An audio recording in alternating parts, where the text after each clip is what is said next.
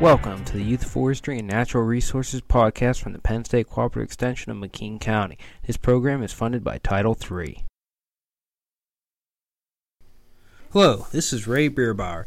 Today we're going to talk about trout and salmon with a focus on the brook trout. There are 39 species of trout and salmon in North America.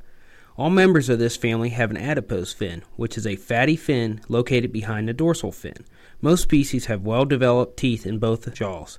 They have been introduced throughout much of North America and are an important sport fish. The brook trout is Pennsylvania's official state fish. Brook trout are also known as squaretail, speck, or just brookies. This is one of the more colorful freshwater fishes. Technically, it is a char, and is related to the Arctic char of the far north, the dolly varden and bull trout to the west, and the lake trout. Chars live further north than most other trout and salmon family members. The brook trout is a beautiful fish that makes for a great food and sport fish. Brook trout can reach 28 inches in length and weigh as much as 14.5 pounds. The brook trout's original range was northeastern North America, the Great Lakes, and along the Appalachian Mountains south to northern Georgia. It has been introduced to the western United States at higher elevations. It is the only stream trout that is native to Pennsylvania. Brook trout like clean, cool, freshwater streams. The brook trout is native to small streams, creeks, lakes, and spring ponds. Wild populations of brook trout are found in the Ohio, Susquehanna, Genesee, Potomac, and Delaware River watersheds. They are found throughout Pennsylvania as hatchery-raised stocked fish. Brook trout can tolerate acidic water but are very sensitive to temperature. Temperatures over 65 degrees Fahrenheit are the upper limit, and if exceeded, will die. Trout require a lot of oxygen in the water as they are very active fish.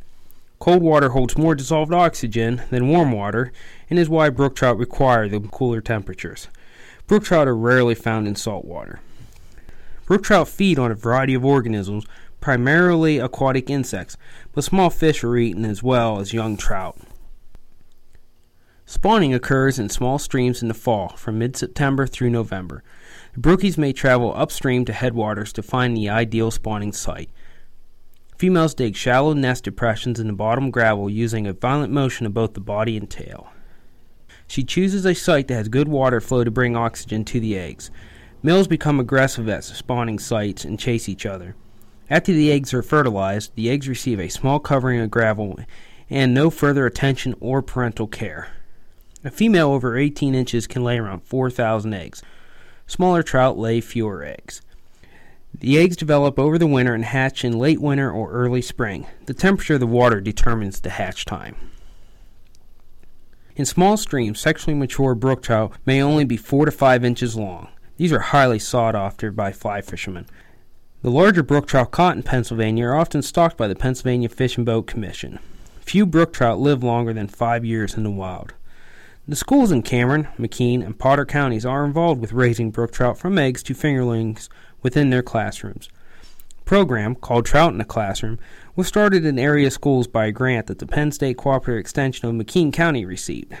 The schools include Austin, Bradford, Cameron County, Coudersport, Floyd Fretz Middle, Kane, Otto Eldred, Port Allegheny, and Smethport.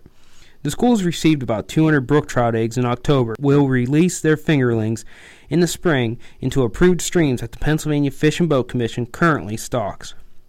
In 2007, 5 of the schools participating in the program released 360 fingerlings that measured 4 to 5 inches in length.